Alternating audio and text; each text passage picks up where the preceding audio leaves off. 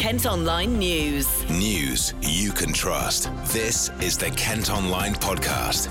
Lucy Hickmott. It's Tuesday the 22nd of October. Coming up, mum's grief after 6-year-old drowned at beach. I'm a single mother. She was everything to me. My whole life was living for her. No fines issued to homeless people after a year. They're there as a deterrent. You don't want to make people's lives worse. It shows the success by the numbers, which have reduced, and the antisocial behaviour has reduced as well. And sinkhole causing concern for residents. You do actually feel the houses vibrate when you get big vehicles come down. We've been saying it for a long time, but to see that hole, it did come with a bit of a shock. Kent Online News. First today, we've been hearing from the mum of a 6-year-old girl who drowned at the beach in Margate. Darjanelle Amazing Young went missing on the busy beach last July and was found lifeless in the water. Her mum, Camille Remecki, says she made the worst mistake of her life when she allowed family friends to take her on a trip to the seaside while she was at work. A coroner's now ruled her death was an accident and wasn't caused by neglect from the people looking after her. Camille spoke to us after the inquest and said her life has been destroyed. I'm a single mother. She was everything to me. My whole life was basically living for her. I don't even know what's going on in my life at the moment because I can't focus to do nothing. At the moment of me going back home, I don't even know what's going to happen because it's just really bad at the moment. I was at work and I got a phone call, but from I heard that the person said, "This is Camille." I dropped the phone because I had a feeling that something wasn't right. And my customer that was here with me 2 weeks ago, Denise took the phone and Denise was talking to, I think it was one of the doctors or something, and they said to me that one of the police is going to come and take me to Margate.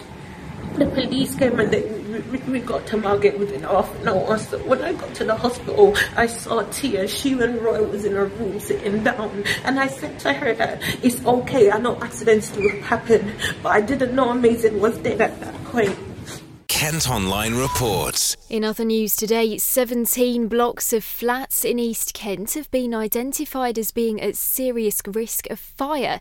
Canterbury City Council are enforcing daily checks as it looks to deal with what's described as substantial safety issues. It comes just days after it was revealed a fifth of all public buildings in Kent have failed to meet fire safety standards. 5 men have been arrested after 13 migrants, including a child, were found in a cattle truck on their way to Kent. They were discovered in a hay compartment at the port of Calais on Saturday night. The driver, who's British, remains in custody, while the others have been released under investigation. A Maidstone man's been charged with impersonating a police officer after blue flashing lights were used to force a driver to pull over. It's said to have happened on the M2 near Bluebell Hill at the weekend. The 33-year-old is due in court next month. A year after powers were introduced to fine rough sleepers in part of Kent, it's been revealed not a single penalty's been issued. Public space protection orders were brought in Tunbridge Wells to reduce antisocial behaviour and things like begging, but so far no one's been told to pay up. John Handley's the chief exec of the Bridge Trust, which supports rough sleepers in West Kent. Public spaces protection orders, or PSPOs, have been running, I think, about a year now, and it's an interesting question. Why have no fines been issued? And I think there's probably 2 reasons for that, maybe. One, that they just haven't been using them, or 2, that they've been using them in the right way. If I explain that, I was actually quite vocal objecting to them actually when they first proposed them, but part of their release of the PSPOs, they said they would use them sympathetically. And I think what they've turned out to be is a vehicle for the council officers and the police, etc., to actually approach rough sleepers if they are causing antisocial behaviour. And it's a vehicle that they can say to them, well, listen, we're going to use these sympathetically. I think that was the term they used at the time. And we can help you off the streets. We can help you out of the situation you're in. We can give you help and support, perhaps into housing. But you can't stay where you are. But there has to be an option to that. So the other option, if you refuse our help constantly, is there's going to be some sort of penalty. And it does sound a bit odd to say we're going to fine you, because if you're a homeless person with no money, it's a bit of a stupid thing to say. But I guess, what could they say? The PSPOs had to have some sort of teeth, I guess. Either do this or what? What's the consequence? There has to be a consequence for not engaging with the support that's offered. And they chose the consequence of a fine, fixed penalty notice. They could have, I guess, tied rocks around people's necks and thrown them in the duck pond, or put them in the stocks, or thrown them directly into jail or whatever. But that's crazy. So I guess they thought, well, we'll issue a fine if they consistently don't agree to accept the support. I would say that I don't believe that just sleeping rough is in itself antisocial behaviour, but if they are causing an obstruction and are causing noise and maybe they're drunk or what have you, that's a different matter. I did fear, to start with, that they were going to be using these orders just to sweep the problem of homelessness off the streets. But to be fair, I don't think that's what they've been using them for, and I think the penalty notice is the last resort. No one wants to fine or to penalise people from sleeping rough, and I think the council are the same as well in Tunbridge Wells. They want to address the problem, and they have put in place rough sleeper initiatives. They've got some funding from central government to do that, so there are actually services and help that they can realistically offer to homeless people.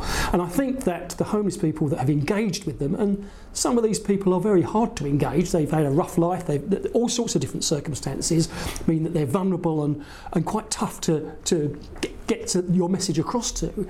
But I think they've had some success in that with these, using, as I say, these PSPOs as a vehicle to say, look, we can offer you all this help, we can help you change your life around, we can help you off the streets, but you can't stay there. You've got to engage with us. You've got to allow us to help you. And if you don't don't accept the offer that you're given, then the option is not to stay where you are. It's something else, and it's the fines which are something else. But as you say, at the moment they haven't, in the last year or so, issued a fine.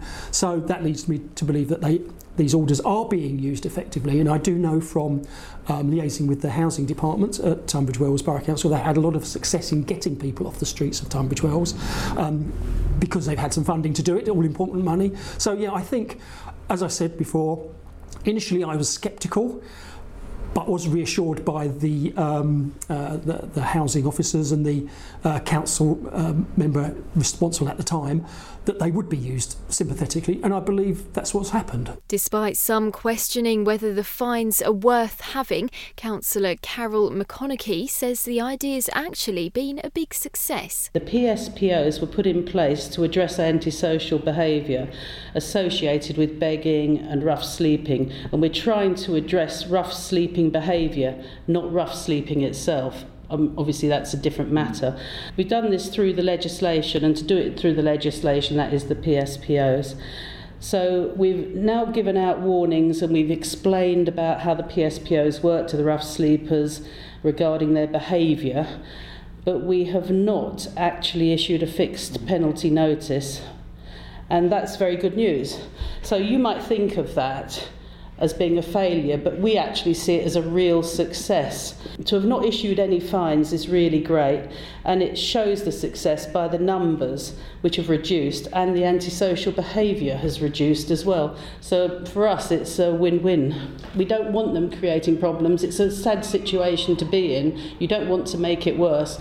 And generally we look for a much more holistic outcome anyway. There's a lot of meetings, there's a lot of different bodies who get involved to help these people. I was amazed when I took it over to see how many people are out there helping. It's amazing. And we've got a very good team here.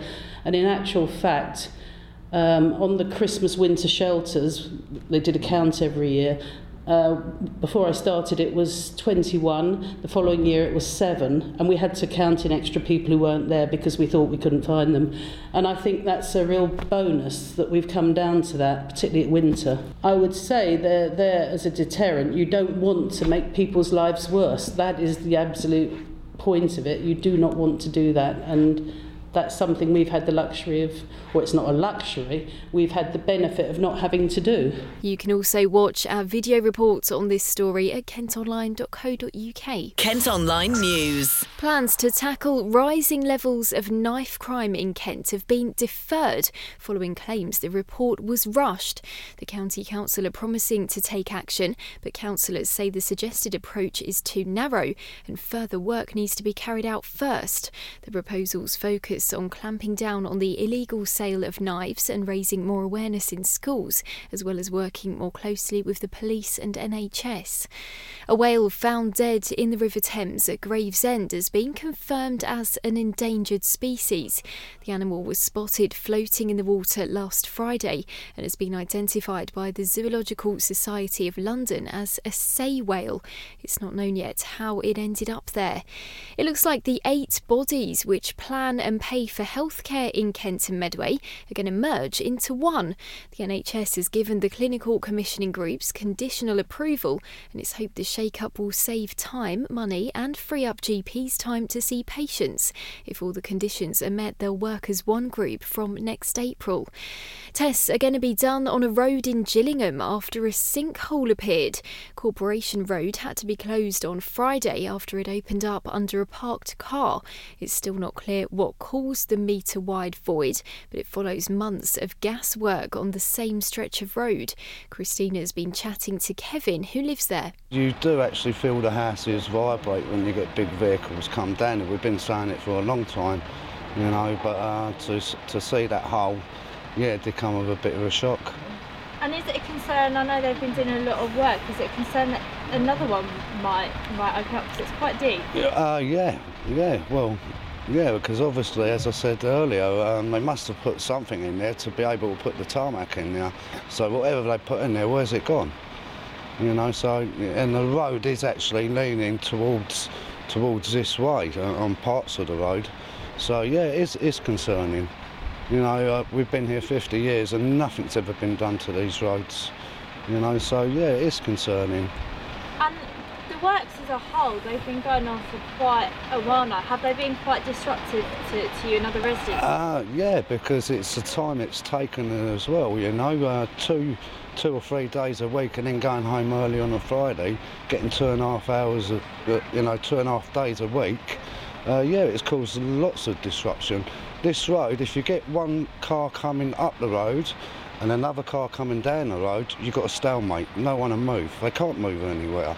The one that's coming up this way don't want to reverse down onto a dual carriageway, and the other one don't want to reverse all the way back up the road, so you get a stalemate. You know, so yeah, it is disruptive. And, you know, obviously having this road closure in place, you know, parking, I bet, is a bit of a nightmare around here anyway. So it's all residential, yes, it's all residential.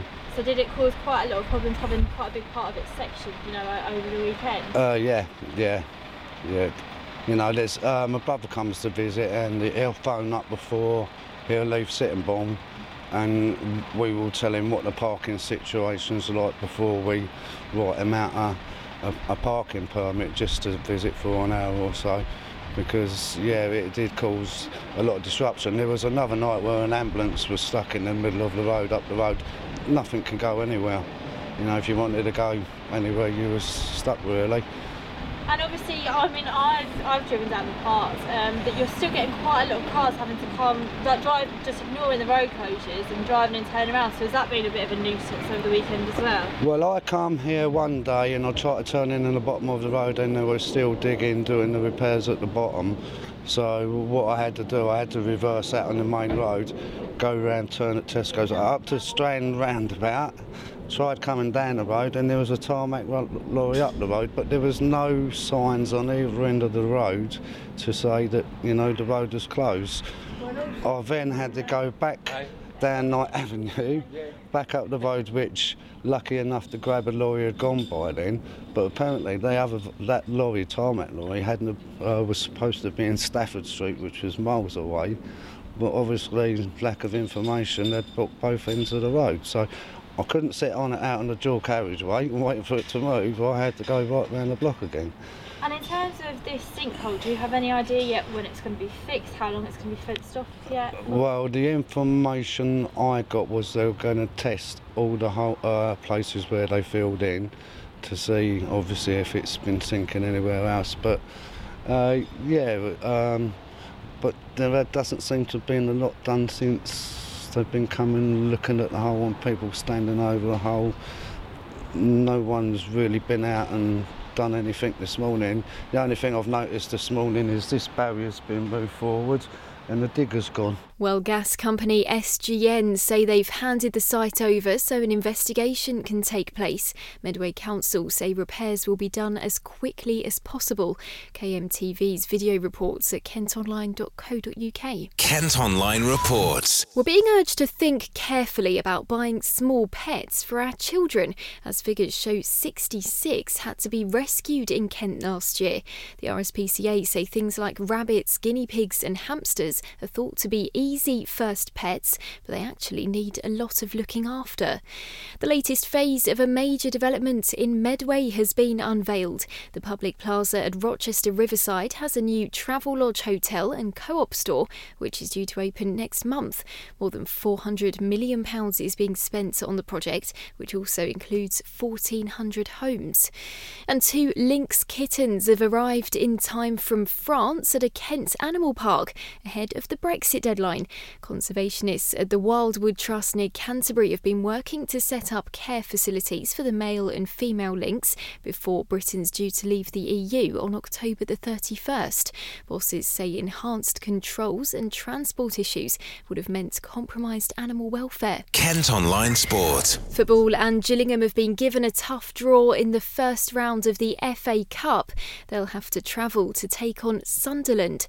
Elsewhere, Dover will play at home to Southend United and Maidstone welcome Torquay to the Gallagher Stadium. Ebbsfleet will host Notts County if they win their replay at Woking tonight. Meantime, in League One, Gillingham are away to Shrewsbury Town this evening. The Gills will be hoping to bounce back from a 2-1 defeat to Peterborough on Saturday.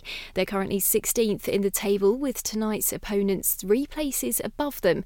Manager Steve Evans says it'll be a tough game. I'm not going to tempt fate and say they don't score a lot of goals, so I won't say that, but they don't concede a lot of goals. I think they've conceded 10 all season. They've been terrific. I don't know if the manager will change what he does, but he tends to be a 3-5 at the back. It's very effective for them and they've got some gifted players. Kick-offs at 7:45. That's it for now, but don't forget you can head to kentonline.co.uk for more news throughout the day. News you can trust. This is the Kent Online Podcast.